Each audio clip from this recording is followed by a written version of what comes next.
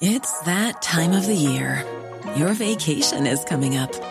You can already hear the beach waves, feel the warm breeze, relax, and think about work. You really, really want it all to work out while you're away. Monday.com gives you and the team that peace of mind. When all work is on one platform and everyone's in sync, things just flow. Wherever you are, tap the banner to go to Monday.com.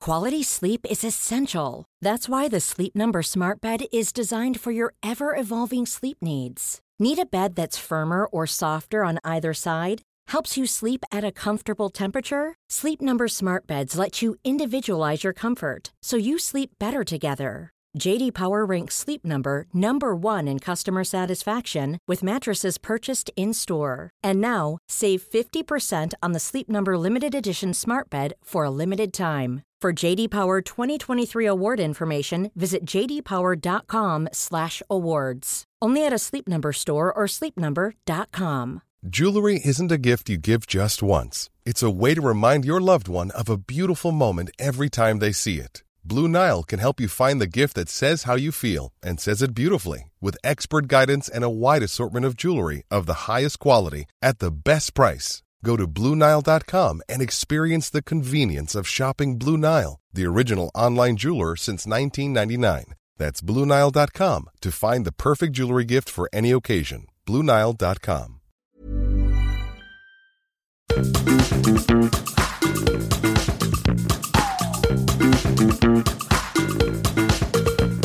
This is Reasons to be Cheerful with Ed Miliband and Jeff Lloyd. Hello! Happy anniversary. 5th anniversary. Bloody hell. Who'd have thought? I mean, who'd have thought we'd still be together? I've not got off on a very good footing, have I? Weirdly, it's my wedding anniversary today. Oh, my goodness. And I think I'm less surprised that you and I are still together. What is 5 years? You're always good on these things. Oh, I think it's polythene. No. I don't know. You say I'm always good on these things. I think I usually just Google it while you're talking. Well, that's what I'm going to do. Wood. Maybe I should have whittled you something. Were you good at woodwork? No, terrible at it. Predictably I. with my fine motor skills. But I like the idea of sitting on a porch whittling. Right, I think I would have made you a toast rack that fell over. But I think we should say it's all very appropriate because we're back in the loft for the first time since the pandemic. I know, in person. In person. Ed has bought croissants to celebrate. From Esther's round the corner, yeah. Oh my goodness, you got me an almond croissant, which looks so good. I sort of thought it was a nice thing to do because it reminded me that when we first started, we'd have cookies, wouldn't we? You know, the cookie we used to eat was voted by Eater London, London's best cookie. And I like to think that we popularised it. How's the Japanese toilet? I'm going to be honest with you, I wouldn't go in there if I were you. Right. Okay. There's something going on with the plumbing. Right. If you need the lavatory, go to the downstairs one. I mean, maybe there'll be new listeners who've come in who just wonder what I'm going on about the Japanese toilet. But basically, where it all began, we thought, where should we do it? And you said, well, I've got a little studio in my loft. And there's a Japanese toilet. Oh, yeah. He was uninterested in the studio setup and the fact that we don't have nice sound quality. It was all about the Japanese toilet, which to this day, I don't think you've ever fully availed yourself of, have you? It was malfunctioned at various moments. You did also once try and buy me a Japanese toilet for my birthday, didn't you? Yes, and you can't get the entry-level one in this country anymore. Entry-level? I don't think a Japanese toilet's ever been described as entry-level. That's what that is. Hence the malfunctions. I must say, I already feel miles better it's good to be sort of back in person, isn't it? I agree, and I say that as a social misanthrope and as you've well. been trying to persuade me to come back in person, and for various work-related reasons I've been wary. It was hard not to take it personally. What were you like aged 5? If I met Ed Miliband aged 5? I don't know, really. I can just to warm you up, I would say that you would have met a young boy who was a little bit of a daydreamer and had a little difficulty focusing, loved the Muppets, and was a prolific bedwetter. So, yeah, not that much has changed. I mean, obviously, I was availing myself of any Labour Party conference videos I could find. Did I ever tell you that my first political memory was of Play School being cancelled when Harold Wilson resigned? Couldn't they have just shown his resignation through the round window? So that was when I was 6, so I was watching Play School anyway at the age of 5. And I feel strongly that the very much our chant should be. 5 more years, 5 more years. The look of horror on your face at the prospect. You look like you've got something to tell me. No, I thought you were bringing me here to have something to tell me, because before the microphones were turned on, you said, I've had this meeting with Rachel and Joe about, 5 years on the podcast. Are there any changes we need to make? And I thought my P45 was sort of... Ed, how could you think that? I'll be honest, negotiations with Ed Ball's agent didn't go well. And well, he's now a broadcaster. Yeah. We've been talking about what we can do, with the 5-year point. Yeah. And we were thinking, let's refresh the podcast. Renew our vows. And why don't we give the listeners a task? Yeah. We'd like new theme music. Now, that's not to disparage our old theme music, but 5 years on, why don't we try and freshen things up a bit? Let's see if we can enlist the listeners to come up with something different. And maybe we could organise a recording session. Maybe you and I could be given musical duties. My goodness. Is there an instrument that you fancy? The maracas. I can see you playing maracas. So I was wondering if you're listening to this and maybe you're in a band, or maybe you've got a kid who does music, or maybe you noodle around in your bedroom. Let's see if we can't get some ideas from listeners. It's like the Reason to Be Cheerful song contest. And are you going to have juries from around Europe? Well, we should get judges. We should get Sam Fender. Yeah, I'm sure that'll be easy. Sam Ryder. And there's got to be another Sam. Your son, Sam. Yeah. Would you be open to the idea of the new theme music having lyrics to it? As long as I don't have to sing them. Okay. We could even...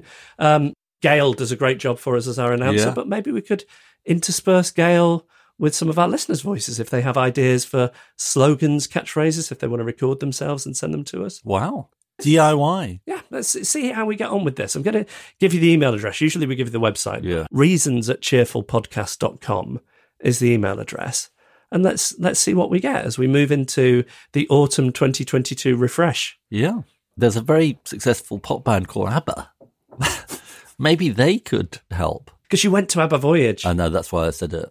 We should say what ABBA Voyage is. This is the spectacular project that ABBA have been working on for years. They've built a custom arena in East London, and every night you can go and see ABBA perform as if by magic. The avatars. Can I just say, it was an absolutely extraordinary experience. It's unbelievable, isn't it? It is unbelievable. This is me talking. Because you were very worried in advance about... Most likely to be found in a library, least likely to be found at an ABBA concert. As I was arriving, people were sort of looking at me. Some people were recognising me and looking at me as if I'd sort of taken a wrong turn. And then they looked even more mystified as I walked to the dance floor entrance. Because you had tickets for the dance floor. You decided to go for all Justine's in. birthday, and it was absolutely brilliant. Now, you were worried about your dance moves. I was trying to remember what you said about how many arms you're allowed to put up in the air. Is it one, you said? I think so, yeah. But for the first 10 minutes, you just thinking to yourself, okay, these people are real. Yeah. Do you know how they do it? Ghosts. They are very strict about no phones, which of course is to protect their artistic copyright, but from my point of view was protecting my dance move embarrassment. So that was a very good relief. I thought maybe we could have a sort of general ban on phones when I'm in the vicinity. I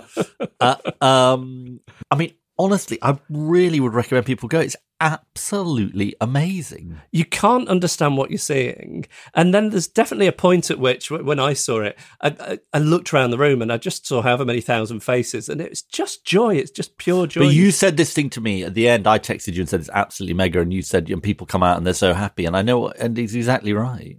And as I was walking out, this woman said to me, Ed, what did you think? I said, I thought it was amazing. She said, as I was coming here, somebody said to me, it's going to change your life. And I think it has. And I thought, well, okay, but I mean, that is quite something.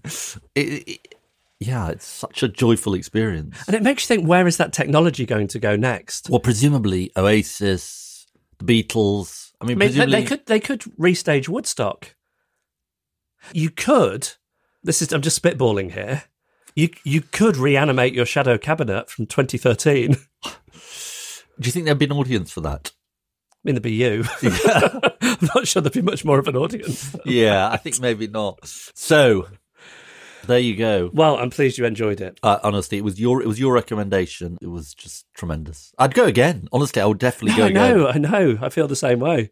Well, should we tell people about what we've got up our sleeve for our 5th anniversary special? Yes. Why don't you do that? Today, we are talking to, I think, one of the funniest people in the UK. Apart from me. Whenever her latest column drops, Twitter goes into overdrive. She is Guardian columnist Marina Hyde. She's been there for over 2 decades and so prolific. I mean, so many words. At one point, I think she was doing 3 columns a week: politics, current affairs, pop culture, celebrity, sport. And she has a book which is an anthology of her columns from mid-2016, following the Brexit referendum to July of this year when Boris Johnson stepped down. It's called What Just Happened. It's fantastic. We've wanted to get her on the podcast for a long time, and I remember once floating her name to you, and you said in hushed tones, oh, you think she'd really come on our podcast? Exactly. And now she has. Yeah. That's our 5th anniversary treat for you, and I'm so excited to meet her. And literally, I read her columns, and I just think she's just a genius. How does she do it so consistently? We'll find out. And why don't we? Because it's our 5th anniversary. Why don't we do a reason to be cheerful? And we can go earnest with this one if you want to. Looking back over the last 5 years. Well, I'd say you don't look a day older than you did. And then you're going to follow it up by saying I look like 900 days older than I did last week on Zoom. No. I think I've been ravaged by these 5 years. Okay, well, mine is just quite earnest. I mean, we started the podcast in 2017. Donald Trump was the president of the United States. That was not a good situation. Donald Trump is no longer president of the United States. For the time being. Thank you. Joe Biden is president of the United States, and much against expectations, he ended up passing important climate legislation as well as other things too. So I think it's a reason to be cheerful. Definitely. And I was going to do a climate one as well, because you can look at the last 5 years, and especially when you read Marina's book, think, to use her phrase, it's been a bit of a tyre fire.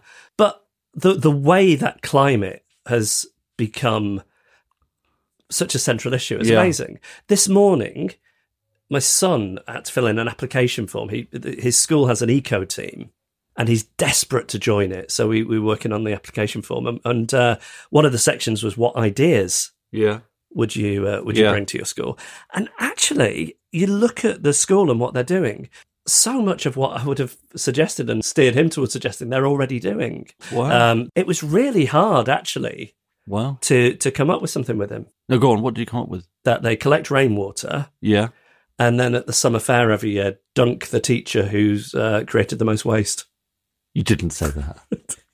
Was that his suggestion? It was one of a suite of suggestions in his manifesto. What were his slightly more serious suggestions? Going to Parliament to protest, giving plants more space so they don't fight with each other. The roots don't. He's quite obsessed with the roots fighting with each other. Yeah. What else did he say? Oh, some kind of award for reusing a water bottle the most. Good idea. Yes, he had a few.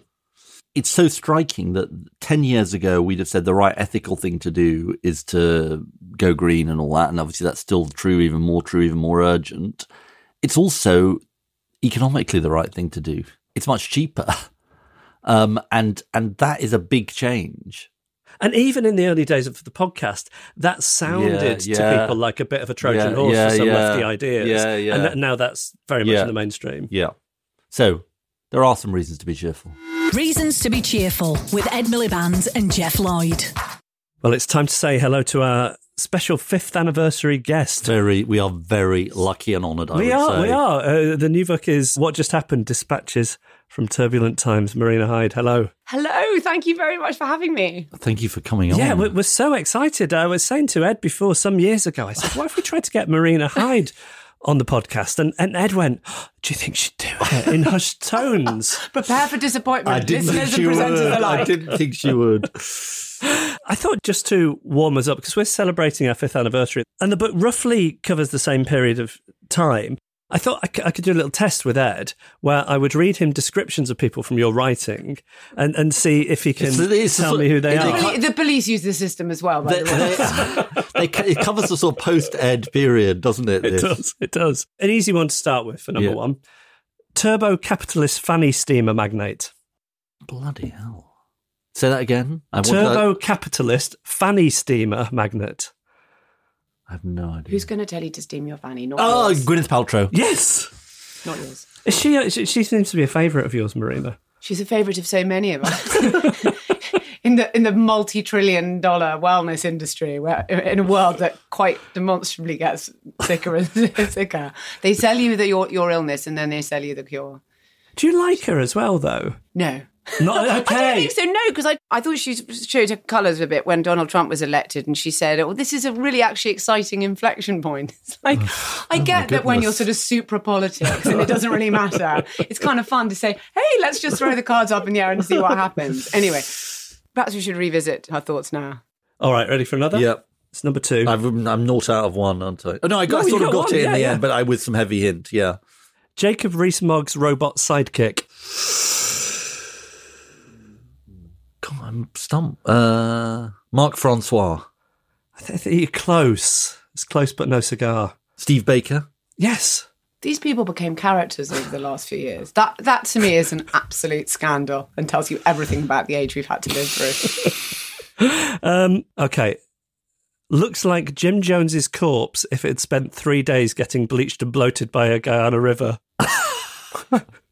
Oh, this is because I thought he was a cult leader by this point. Go on. Do you want to give him the answer? It's Boris Johnson. Yeah, No, I see. because he looked so sort of degenerate by this point, and I did sort of think that no matter how many things people were being presented with him, they were like, no, he can't really do any wrong, no matter how much the evidence was mounting up. How much chiselling goes into a bit of writing like that, or does it come to you in a flash? No, I do them all in the morning. I just get up in the morning, do them, the columns relatively quickly, like in a So an couple of analogy hours or like three. that is just there fully formed. I will normally go to Google Images. This is inside the actor's No, studio. this is interesting. I will go to Google Images and I would look at the most recent pictures and try and let my eyes go a little bit funny and think, oh, Theresa May looks like a Quentin Blake drawing of an unravelling postmistress or something, and I just look at their most recent pictures, sometimes of them at the dispatch box, sometimes of them just walking around. How did you discover that you had that ability? Because I think we've hit upon the thing that I find most extraordinary about your writing, which is you conjure these metaphors, these thoughts, which seem so apt and yet so kind of outlandish. Well, the thing is, Ed, I often don't know about the obscure thing this could be compared with that happened in, e.g., a back room in Westminster in 1978. So I always have to think, okay, I'm just watching it at home on telly like the rest of people. So what does this face remind me of? So rather than having to kind of delve back into political history and explain things that way, although I do sometimes do that, in general, I really try and be a friend to the reader, and I watch it at home the same as them. I don't try and think what they might be thinking, but something to amuse them rather than to say, look, I'm really clever, I happen to know this. But I like the turn of phrase and the analogies. I mean, it's the sharpness with which you're able to. Are you like to that get in normal life? I don't Like know. with your family? I suppose I try and have a laugh, Ed. But you see, I've done all these things quite early in the morning, written these columns. So by that stage, I've cathartically worked through whatever latest piece of chaos and clusterfuck we've had to be in. In a way, it's your way of getting out your rage at the It's been very... times. I have not got unresolved news issues in a way because but therapists tell you to write everything down, don't they? So I really do just... So you're journaling. I'm essentially I'm journaling. Gwyneth would be a fan Yeah, of- she'd be a huge fan. Yeah. I'm journaling our latest descent, and then when you've actually, there is something quite therapeutic also about trying to think of the joke, because in a way, stating what's happened or offering a commentary on it, there's a bit more of an exercise to having to go through something and try and work out what the joke or a suitable enough joke about it would be. So I do think that's quite cathartic and therapeutic, and it does help me. Many other people's brilliant jokes have helped, and their satire have helped me throughout my life. So I just try and do a teeny little bit back in return. A couple more. Gives the press conference with the air of a man who strongly suspects there's a chalk penis drawn on his back, but is just going to butch it out by facing forwards until the bell goes. Gavin Williamson. No. Is it Rob? It is Rob, yeah. Yeah. Yeah. So many faces. He could have fitted quite a few at any one time, that one. Is he a favourite, Rob? Yeah, I mean, I feel like he's leaving us. Yeah. we knew him so little. Yes, he's always been good. He always seems to me to have much pent up something. I feel I've gone quite far with him. There's quite a lot I was surprised Legal never took out of my columns related to him. I mean, I just want to say for the record that I don't think he literally has lockups and chest freezers with contents of which I just can't go into. No, I just would like to make that clear for the record in case, now he has more time on his hands. How heavily legal are your columns? Quite. The fact that it's humour. You thank the legals. You thank the legals in the acknowledgement. You get like a whole paragraph. Yeah. No one ever says thank you to them. I don't think it's quite. Yeah, no, I thank the legal in my acknowledgements, but I really try to get things into the paper, and because I've done it so long, and it's you find a way of trying to get stuff onto the page. And there are lots of different ways of doing things that essentially the reader knows you're saying exactly the same thing, but legally it's okay. What proportion of things that go to legal come out and what proportion stay in? Very little nowadays, because I've done the job a long time, so I mainly know. But some things will get flagged up. There are things that I think, I can't believe that got through. I mean, quite a lot. But I always just think, oh, well. Have you got one? Yeah, I've got one more. An e-fit of a man police would like to speak to in connection with supermarket food tempering. Oh, I know who this is. It's quite obscure. E-fit. Although he's the most powerful person we've spoken about today. Actual power. Mark Zuckerberg. Yeah. Yes. And that was one in the same column. That was one of about 3 equally good descriptions. And I will say that I was slightly trepidatious that I was going to start finding stuff about Ed, but it seems to me that Ed got quite not an easy ride, but I can tell that you like Ed through the writing. Well, there you go. You see, there you go. And I have to say that this book is drawn from 2016 onwards. Yes, that's why I say post Ed. And well, no, it's not post Ed. But so really, what it is that it ends up being mostly about the government. I mean, I mostly write about people who are in power. And there's some things I go back and think, even though those people didn't have power or didn't look like they were going to win, I think there was more scope for comedy and comment. I sort of wish I'd done more on, e.g., People's Vote. There was something very Haute Remainer about that whole thing. And I never actually felt that they were going to get what they wanted. So in the end, I just ended up tending to write about whatever Theresa May was doing at the time, and she was just desperately trying to make any of this thing happen. But I think that would have been quite funny. And I slightly think, but so much happened. That's the thing. There were so many events. It's been such a turbulent time that there have been so many turbulent things. Yes, well, I mean, the chaos that you would have ushered in, thank God we never went there. I mean, I have to say, I was reading back your book and I did enjoy the David Cameron's last PMQs column. As I leave today, reflected David Cameron, I hope the people will see a stronger country. And then you say, and I hope to open the batting for England in the first test against Pakistan on Lords tomorrow. Every time I see that picture of him in that heart, it just strikes. How can he show his face? I know. I don't think he does show his face very much. I think actually he really offended people like him. Quality sleep is essential. That's why the Sleep Number Smart Bed is designed for your ever-evolving sleep needs. Need a bed that's firmer or softer on either side? Helps you sleep at a comfortable temperature? Sleep Number Smart Beds let you individualize your comfort, so you sleep better together. J.D. Power ranks Sleep Number number 1 in customer satisfaction with mattresses purchased in-store. And now, save 50% on the Sleep Number Limited Edition Smart Bed for a limited time. For J.D. Power 2023 award information, visit jdpower.com/awards. Only at a Sleep Number store or sleepnumber.com. Ready to pop the question? The jewelers at BlueNile.com have got sparkle down to a science with beautiful lab-grown diamonds worthy of your most brilliant moments. Their lab-grown diamonds are independently graded and guaranteed identical to natural diamonds, and they're ready to ship to your door. Go to BlueNile.com and use promo code LISTEN to get $50 off your purchase of $500 or more. That's code LISTEN at BlueNile.com for $50 off. BlueNile.com, code LISTEN. When you make decisions for your company, you look for the no-brainers. And if you have a lot of mailing to do, Stamps.com is the ultimate no-brainer. It streamlines your processes to make your business more efficient, which makes you less busy. Mail checks, invoices, legal documents, and everything you need to keep your business running with Stamps.com. Seamlessly connect with every major marketplace and shopping cart. Schedule package pickups and see your cheapest and fastest shipping options from different carriers. With rates up to 89% off USPS and UPS rates. And with the Stamps.com mobile app, you can take care of mailing and shipping wherever you are. Make the same no-brainer decision as over 1 million other businesses with Stamps.com. Sign up with code PROGRAM for a 4-week trial, plus free postage and a free digital scale. No long-term commitments or contracts. That's Stamps.com. Code PROGRAM. Should we talk about how you got into all this? Yes, it was really accidental that I am a journalist at all, because after I went to university, I worked for really quite a long time. What did you do at university? English. So in a way, you think, well, perhaps it's something that you would have done. But I never felt I would be able to do something like this, so I didn't. And I worked for a long time for a secretarial temping agency, although my typing was really slow, so I was actually just a receptionist. And I mainly worked in banks and solicitors' offices, wherever they send you on any given day. And one day they said, we'd like to go and answer the phone on the Bizarre desk, which was the showbiz desk of The Sun, for 3 days. And I answered the phone, and it was absolutely hilarious. It was just all like celebrities ringing in saying who they were in bed with.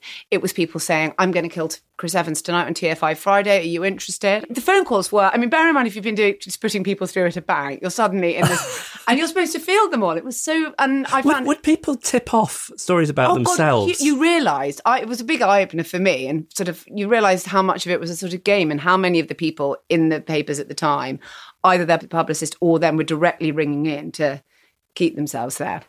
Not always at all, but a huge amount was kind of... So you did 3 days? Generated, as they would say. So you did... So I did 3 days, but then the next person didn't come or couldn't stand it. So I then ended up staying a few weeks. And then I said, can I stay? Can I do... So I did all these sort of, dog's body jobs and helping with picture research and running up and down cuttings, all different things. And gradually I managed to get myself a sort of permanent position there. But that was really...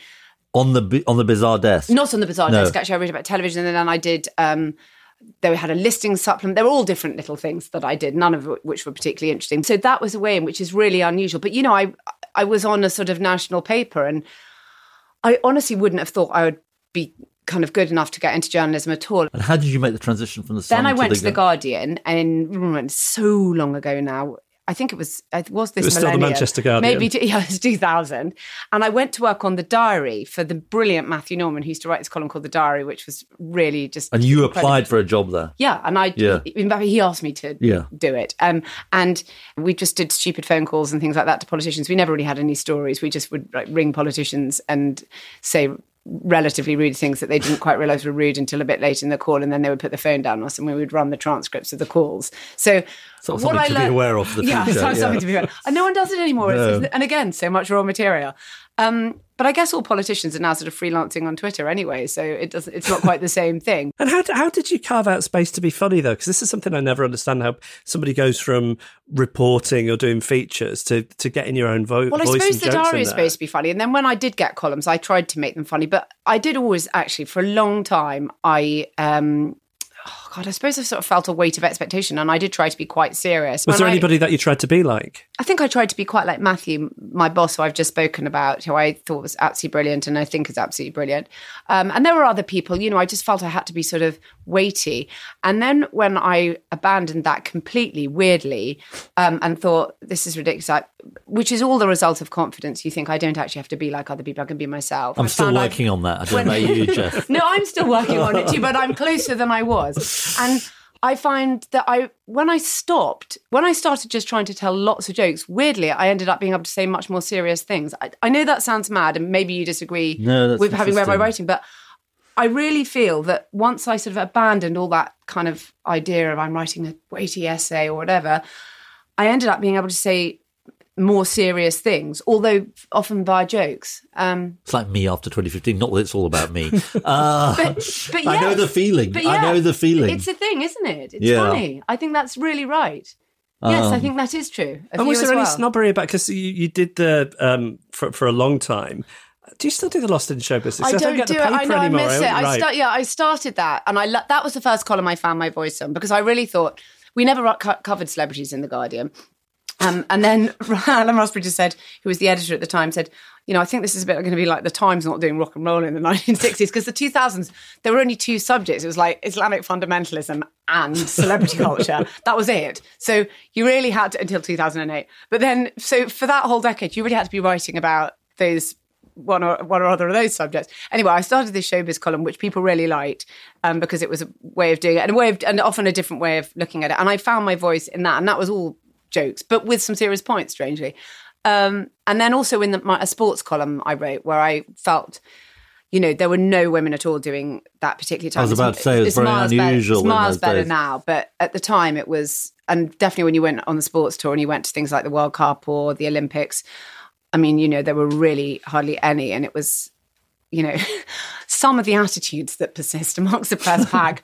It's lovely. It's like lovely stepping back for 30 years in time. It's like, it's lovely to time travel. Anyhow, but I felt like, okay, well, I can't sort of be in the in club, as it were, and I'm not, so I'll just do my own thing. And actually realising that you can't fit in is sometimes the best way to find your own What sports do you most like writing about? I don't know, cricket or football. I love doing the Olympics because it's such a sort of mad event. The sort of mega events are fascinating. But probably I wrote most about football or maybe cricket. I don't know. I mean... Oh, you've always been interested in sport, basically. Yes, yeah, but I'm also the characters in it. It's a bit like politics or showbiz. Really, I feel like we're just writing about these characters. And I suppose all the best humour comes from character, all the best comedy comes from character, and tragedy as well, their flaws. And so I always used to sort of do it through the prism of the people who were... And you're down at this point, it's 2 columns a week. I do too, yeah. I'm really quick, though. You really are, though. I mean, this is what's baffling. If you think of comedians, which I know is a different thing, but they'll go on tour and they can take a year to write a show. And so you don't talk to yourself about, is this the right metaphor? Is this the right... No, it's a trade, Ed. There's not enough time to torture yourself. Yeah. I get up and I try and do it in sort of 2 or 3 hours, and it's a trade and you become much, much quicker. And I tell you what has made me quicker than anything in the whole world, and that is having children. And if someone had told me that before, but before I had children, I would work massively inefficiently. And after I had children, I was saying, I've got to pick them up, I've got to do all this, and I want to be there for them. My focus became massively better, and I spent less time on it, but the work itself, if I can be so wanky as to use the word work about my nonsense, became better. And I found myself much more able to do even more things and to take many more risks as well, because I felt that, my children were the most important thing in my life. So in a way, I was held on less tightly to work, and I thought, it doesn't matter if I'll take this risk, and it doesn't matter if it doesn't work out. So I've taken far more professional risks. You got better by being less precious? Yes, better by being busier, less precious, just realising that it doesn't really matter that much. And if, you make a total fuck up, it doesn't really matter, and it'll all, you can fix it. And what time do you sit down? What time do you open the laptop? Well, I get up, at the moment I'm getting up at 4:30, but normally I'm at my desk at 5. Yeah, no, I know. It's ridiculous. But because I'm doing all these other things as well. I'm doing sort of all this TV stuff, and, there's quite a lot to do with the book at the moment. So I just have to, in order to make it all work... And if you get stuck on a joke, who do you trust to ring or call in to help you fix it? I don't think there's any time, really, because you don't have that much time. And are you aware, when, as so often happens with your columns, when people go nuts for it, do you keep an eye on that? Do you enjoy having your ego stroked in that way? I think you've got to keep... Do you look at your mentions? Treat the 2 imposters just the same. No, I do. Sometimes, yes, but I think that Twitter is a real time suck and a productivity suck in general. And I think it's really easy to think that you're doing something when you're on it. And I totally understand the need for it. And by the way, I use it a lot to sort of see things, and I put my work on it. But it's interesting how many kind of creative people I know, really creative, really successful creative people, are nowhere near any form of social media, because they just feel like it ultimately will take the time off what that they find important. And if you look at what people are saying about your column, and someone says something nasty, I don't care what anyone says about my column. You don't care? No, genuinely don't care. I don't care. That is really impressive. I would have if I was younger, yeah, but now, as I say, it's so what? Not at all. Not at all. No. Even if you think, they might have been right. Well, I've tried and learned from it. I think they might have been right, but it's only a newspaper column. We're not saving babies here. Let's face it. You mind about it? Do you? Well, I don't look at my Twitter. I don't look at Twitter not necessarily because of me, but because of people taking lumps out of each other in a horrible way. But it's quite circular, and I find that sometimes I look at it and I think, oh, I see, these are the 10 joke formats that are in vogue on the interesting, platform, though. and they say them, and everyone is making a version of those. So how do you avoid? So if a column, there's a lag. I don't know how many hours it is between you sending it off and then it. Sometimes quite long. I sometimes wonder why it takes quite so long to put up. And I've taken. But do you worry that if it's your first thought, you're just going to end up replicating the things that people have been saying on Twitter, the jokes that people have been making on Twitter? Oh yeah, I don't look at it on the day when I'm writing it. So. And have you? And can I ask you? I'm sure there are no new ideas under the sun. I'm not trying to be in the psychiatrist's chair here, but have you always been? You must have always been like that. Slightly. No, I don't think so. No, I do. No, I think that is something that has come with time. As I say, part of it's having children. You think really it doesn't really matter what. Would you have cared 10 years ago, 15 years ago? Maybe, yeah. About more. I can't remember when it was. No, less. I remember once having some argument with somebody about something, saying, "Well, no, actually, I don't think this column meant that," and then just thinking, "This is ridiculous. I've literally spent an hour of my Saturday doing this. I will never argue on the internet again." I mean, that is really true. And I have attempted. There may be a couple of odd exceptions, but in general, I do not argue on the internet. I actually said this recently in a column, and I said, arguing on the internet is like playing real tennis. Even if you win, you're still a twat. And do you know that the head of the British Real Tennis Association wrote to The Guardian with quite a sort of familiar type of letter? I've always enjoyed Marina Hyde's column about absolutely everything else, but I'm absolutely disgusted now she's made a joke about, I'm paraphrasing vaguely here, now she's made a joke about real tennis. I've enjoyed her everything. I'm really, why? It's like, oh man, it's just a way to get off, as they used to say in vaudeville. It's like the last line of a column about Elon Musk. I mean, it doesn't matter.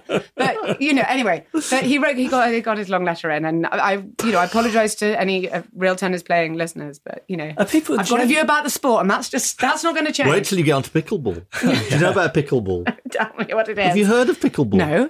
Pickleball is a craze. It's sweeping America. It is half-court tennis with a wiffle ball. And I know it sounds like I'm making this up, but literally millions of people in America are playing it. He keeps going on about this. I think he wants us to invest in it. They're very sports. They're a real fortress of their sports. Jeff and I are going to go into the pickleball business. Well, if we can figure out what that business is. Courts. Yeah, in the UK. Just look up any New York Times article about pickleball. Honestly, they write about pickleball all the time. Are you really going to import? Yeah, you should go into the baseball business over here. How do you get on? I love baseball.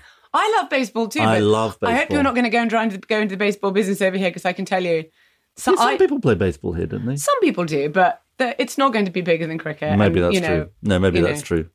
I love baseball. Yeah. Anyway, I won't go on about baseball. I personally love baseball, but yes. Is it the case that most people you write about, or a significant proportion, want to be seen as being on the joke of themselves, in the same way as people used to buy their own spitting image puppets? No, is it? I don't know. I've never had any thank you letter. Has anyone written to you to complain about your column that you've written about them? No. I have had no horses' heads and no thank you letters. Apart from the real tennis. Apart from the real tennis, yeah. But like Branson, Richard Branson, people like that, sort of people who aren't in politics. In politics, no. I would say that strains in politics, I felt that there was some on the sort of Corbynite left who just didn't really think that any jokes should be allowed. Even if you're telling jokes about Boris Johnson every week, not even 1 week of jokes can be about Jeremy Corbyn. And I thought that was rather disappointing, because I think jokes should be allowed about everybody. But in general, no, I don't get any complaint. As a sort of politician, I would say, if I was a politician that you're writing about, you'd think, if I complain, she might write about me next week as well. You wouldn't complain. No, it's just you wouldn't complain. How aware are you, in your position, of if somebody writes something like that? Yes, do you read it? I mean, I don't really read. I try not to. Well, when I was the newspapers with loads of holes. People don't write about me anymore. But when I was leader, I definitely didn't read the newspapers, and I think it's very important not to. John Major, everyone says, I don't know if it's true, but you used to read the newspapers and used to drive him mad. I don't read the newspapers. I don't think you want to read about yourself, do you? No, definitely not. No, don't. There's an interview with me that came out yesterday, because I never do anything to do with any interviews or any broadcast or anything at all, and I've just so dreaded it. And there's an interview of me of all ridiculous places, talk about the interloper, and pictures in Vogue. I've refused to look it up. I said to my husband, look at it, go into the newsagents, look at it, tell me how bad it is, and then just come out. And he said, it's lovely. I said, right, I won't be looking at it. I'm not going to look it up. And can I just ask you then, you're very confident about your writing. Why don't you do more? I tell you what, broadcast I'm just or- a writer and that's it. And I know it's really unfashionable. I have no interest in being like a media brand. I do not want to go on to television to increase my profile. You know, when all 8 that out of 10 cats. They're not for me, no. But Have no, I got news? No. You've always, they must have asked you. Yeah, and question time and all those sort of things. But it's not worth it. I can't. I mean, the whole pageant of it, I hate it. No, I'd much rather be at home and read a book or watch the telly or go and see. So when you talk friends. about all the other stuff, what you do? You talk about drama. Is it sitcom? Yes, I've got various sitcoms and movies and all sorts of different things in development. And what does that feel like to go from being somebody in presumably a home office to working with a team of people? Well, some of it is they're just mine, so it's still in the home office, but some is with a team. But I've absolutely loved it. It's just doing something totally different is so exciting, and it's really good to be scared again because I have been doing journalism a long time, and so there is a sort of level of like basic adequacy. Many of your listeners may disagree, but I can at least get up, do it. I know what I have to do. Whereas being really scared about not really understanding what how can I make this scene work? How can I'm in a writer's room. Oh my gosh, I hope this doesn't go disastrously. Yeah, it's brilliant to be scared again, and it's made me feel much younger in my mind, although quite tired in my body because I have to get up quite early, but it doesn't matter. Do you think if we had a Labour government, is what's happened in the last 6 years and what's in this book, I mean, a lot of that is a product of the times that we've lived through. I mean, to state the bleeding obvious. Yeah, definitely. No, I know. Would it be harder under a Labour government, Well, given that you're coming from a progressive point of view? But yeah, in a way, but that my job is not really to be the progressive imprint, as it were. You have to be able to write about all of them, and just as if I was a sketch writer or whatever. I have to be honest that I wrote a lot about Blair and Brown during those years. There was plenty to write about. Yes. Once you're in government, I see. we know, things go wrong. They just Sure. chaos ensues. Things go wrong. Personalities reveal themselves in ways that they hadn't before. In my view, there is always something to write about, and a new cast of characters after I'm sure quite a that's long time. true. I'm sure that's true. I suppose what I'm getting at is partly that it seems to me that one of the reasons why people love your column so much is that you are a voice for kind of angry progressives, but in a much more unpredictable and interesting way than lots of people. You know what I mean? You just provide something which is totally different from what lots of other people are providing. Well, don't you Ed, think? I understand why. Angry progressives may still exist. No, understood. No, totally. And that Totally. could happen. I mean, you never know how it's going to turn Totally. out. And in a way, that's the exciting thing. There'll always be something new to write Sure. about. I'm not saying you're going to be put out of business by a Labour government, I promise you. Well, no. I mean, I think, a period where you could not think about the news, however it was brought about, for 3 weeks on end would be really nice. I mean, you probably in the haven't- old days, we didn't think about the news I for know. a really long time. We had John Ronson on a while ago. We were talking about satire. I love him. He's brilliant.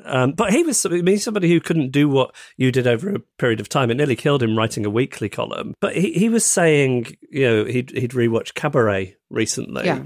and what that says about satire, that everybody's being so droll in the Kit Kat Club.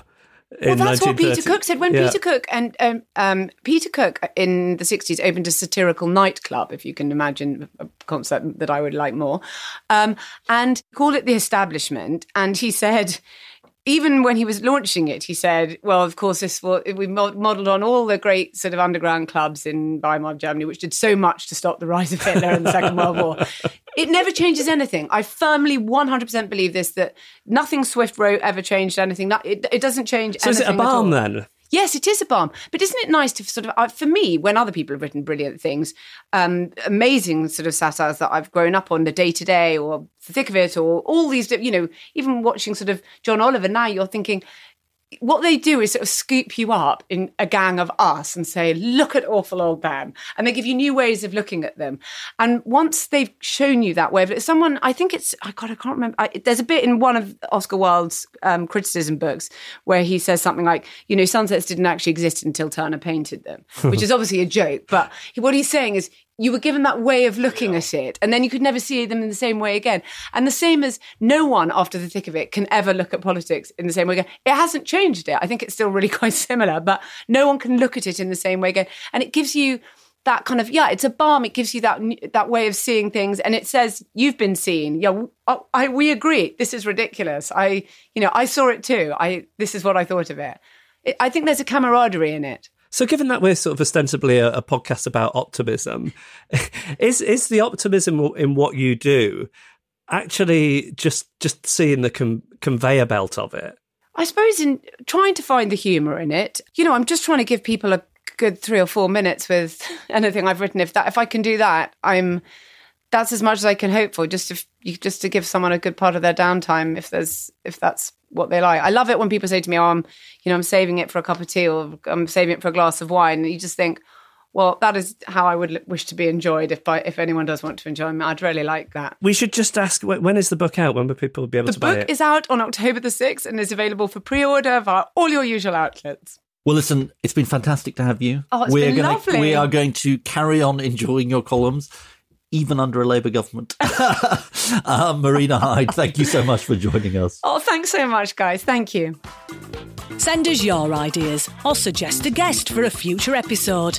Email reasons@cheerfulpodcast.com. Find us on Facebook or tweet @cheerfulpodcast.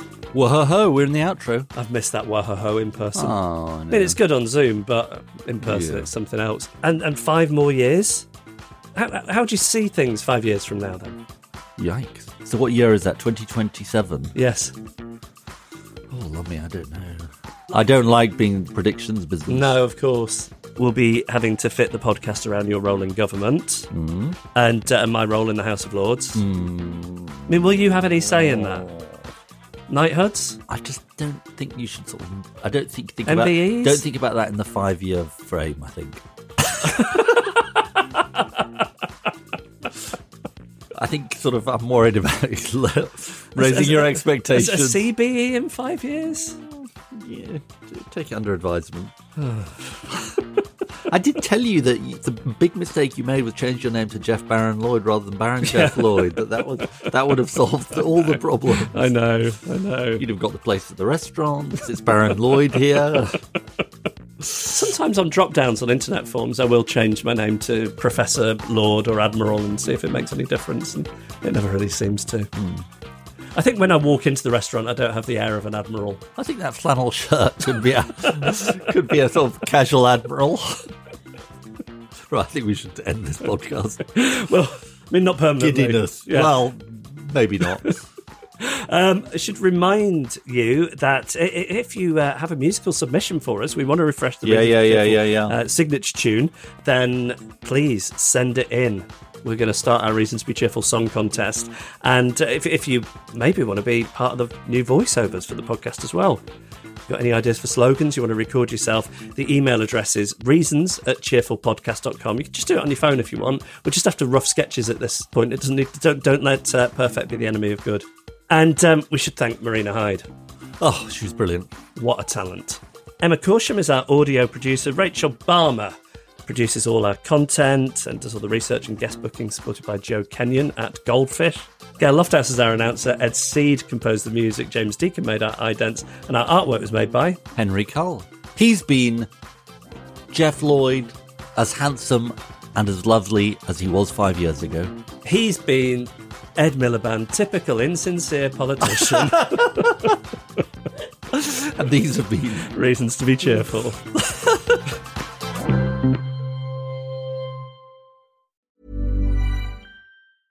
Hey, it's Paige DeSorbo from Giggly Squad. High quality fashion without the price tag. Say hello to Quince.